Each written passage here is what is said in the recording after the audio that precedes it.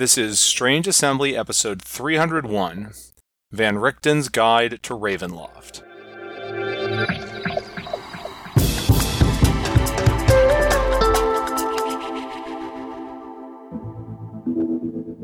I'm Chris Stevenson, and this is Strange Assembly, your tabletop gaming podcast.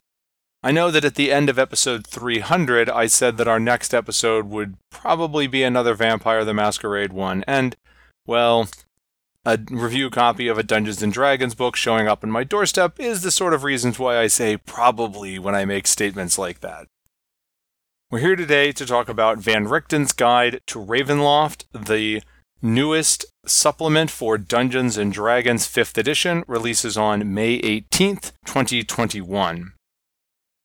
Van Richten's Guide to Ravenloft is, at its core, mostly a campaign setting book. I love D&D setting books, and Ravenloft is the first time we've seen one of the classic old settings expounded on for 5th edition. I'm sorry, even Eberron does not count as a classic old setting for me, even though it's about 15 years old at this point. But Van Richten's Guide to Ravenloft, while a campaign setting book, is a very distinctive sort of campaign setting book. After all, Ravenloft is a different sort of setting. It isn't one single place, a collection of nations on a continent, but rather a series of domains that, while tenuously related, are all really their own demiplanes that don't interact much, if at all, with each other. Exactly how Ravenloft works has changed over the decades.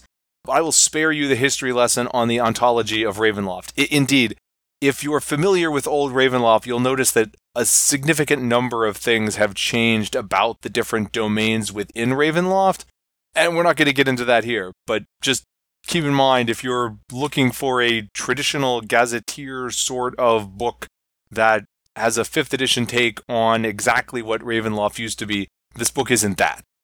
Instead, each of the domains in Van Richten's Guide to Ravenloft is based on a theme, a type of horror, a shtick, a trope, however you want to phrase it. They are, in some ways, adventure seeds on a grand scale, right? It's a campaign setting, but you're not going to have a campaign you're not going to have a campaign in one of these domains. You're going to pop into one of these domains for just a single adventure. Maybe it's a one-shot. Maybe it's an interlude in a broader campaign. You could potentially have a domain-hopping campaign. There's a way that you can do that, but it's not that there's going to be a coherent overall story. It's going to be taking the same characters through different flavors of horror. And I think you can see that when you look at the book, because the book, when it gets into the setting, doesn't immediately launch into descriptions of the domains, but rather descriptions of different types of horror. Body horror, cosmic horror, dark fantasy, folk horror, ghost stories, gothic horror, disaster horror, occult detective stories, psychological horror, and slasher horror.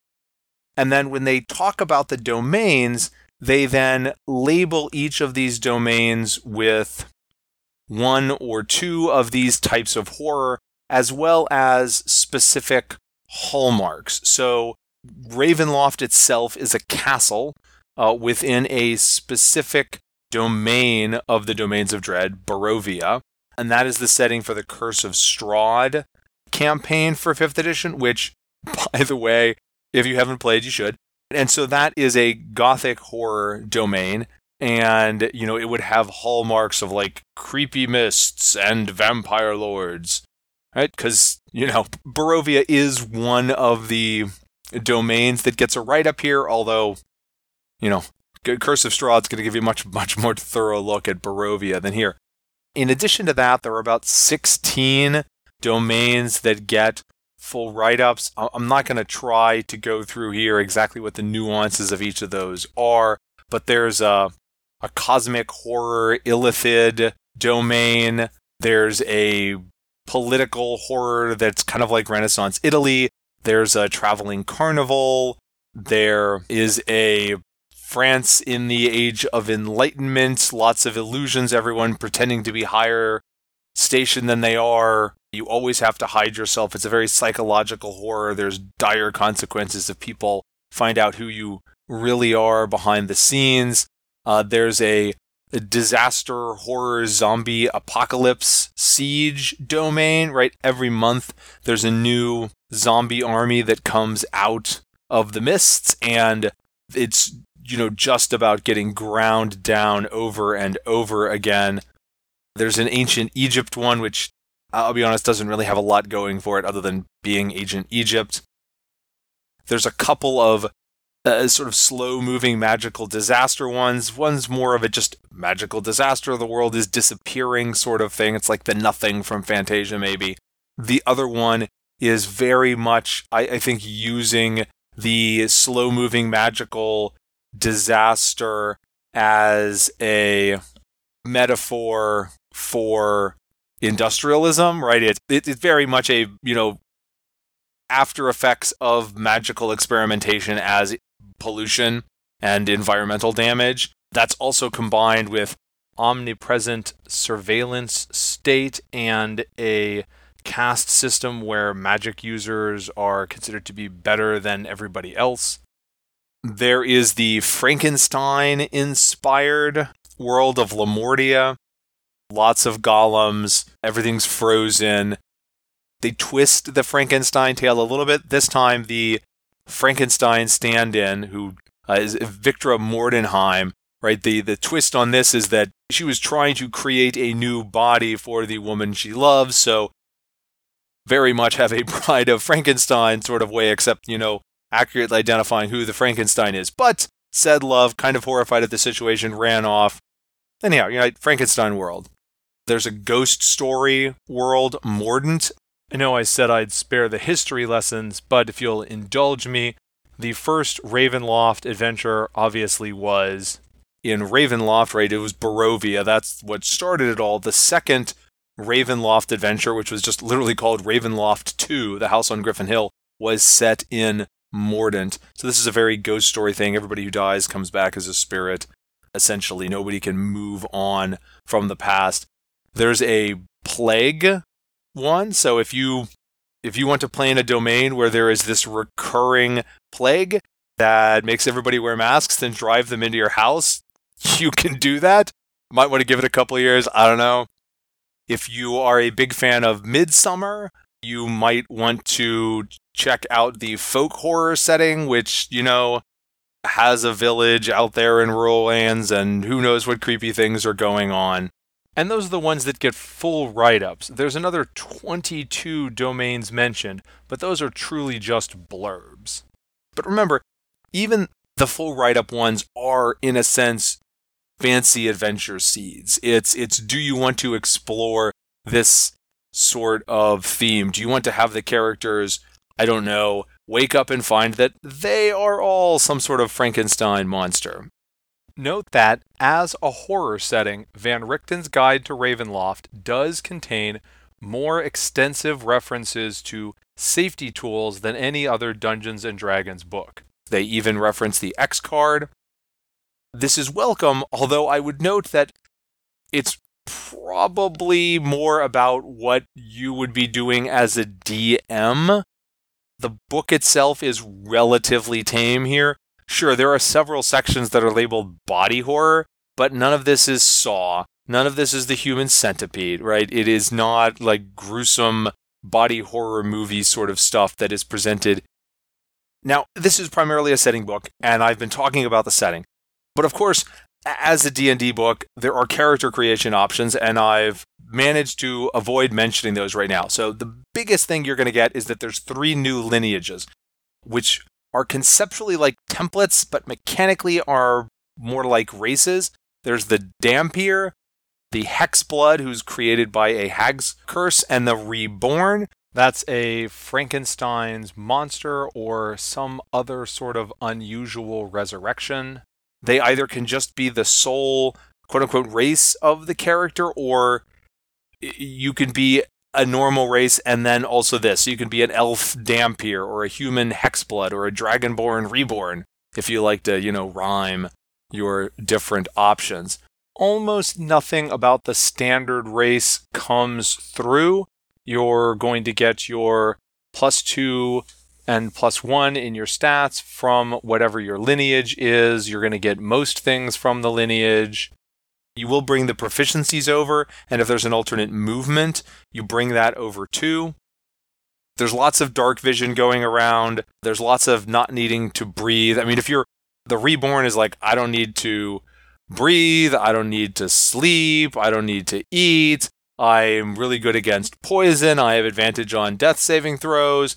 The Dampiers have a little bit of that. They don't have to breathe. They also have a climb speed. They can climb, like spider climb up ceilings and on walls.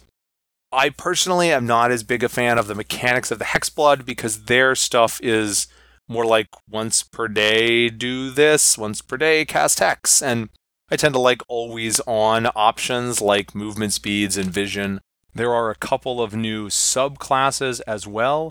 The College of Spirits for the Bard and the Undead patron for the Warlock.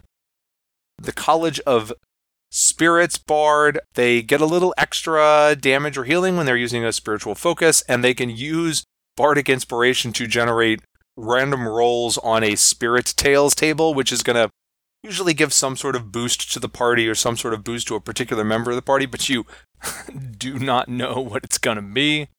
Warlock gets a reborn or undead-like abilities like not needing to eat or breathe. They also get this form of dread that gets better as they level up. Right at the start, it gets temporary hit points and the ability to scare enemies and immunity to fear, but then you can get resistance to necrotic damage, and then you can do extra necrotic damage, and that sort of thing. There's also a smattering of other mechanical content. There are dark gifts, which give the character some sort of benefit, but then a penalty that comes up whenever they roll a 1 on a check, which represents some sort of, dark bargain that the character has made. There's also a couple of new backgrounds, the Haunted One and the Investigator, and several new features that can be plugged into an existing background.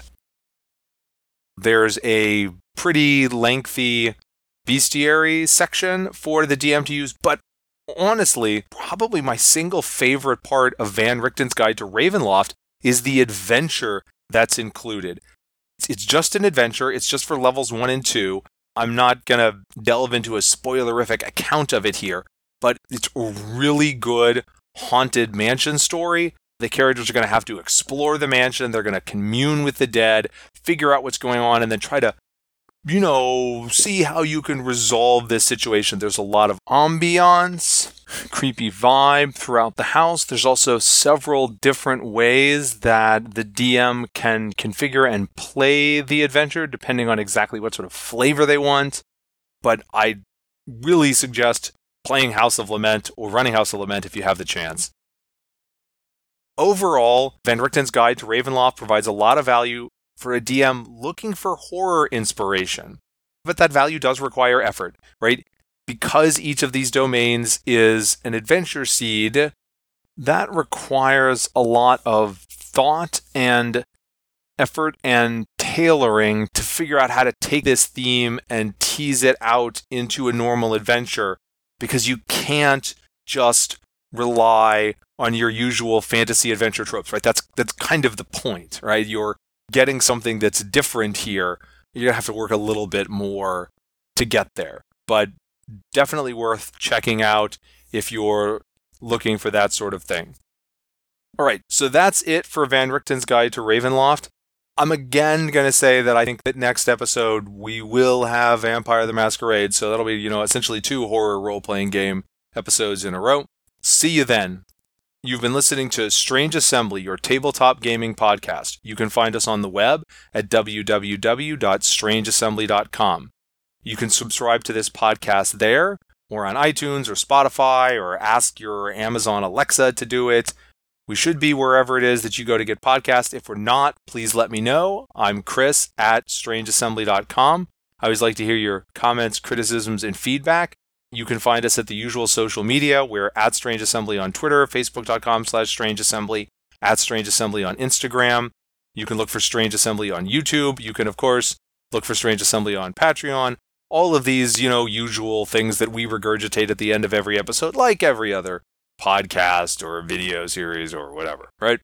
But until then, I'm Chris Stevenson. This is Strange Assembly. Never stop gaming.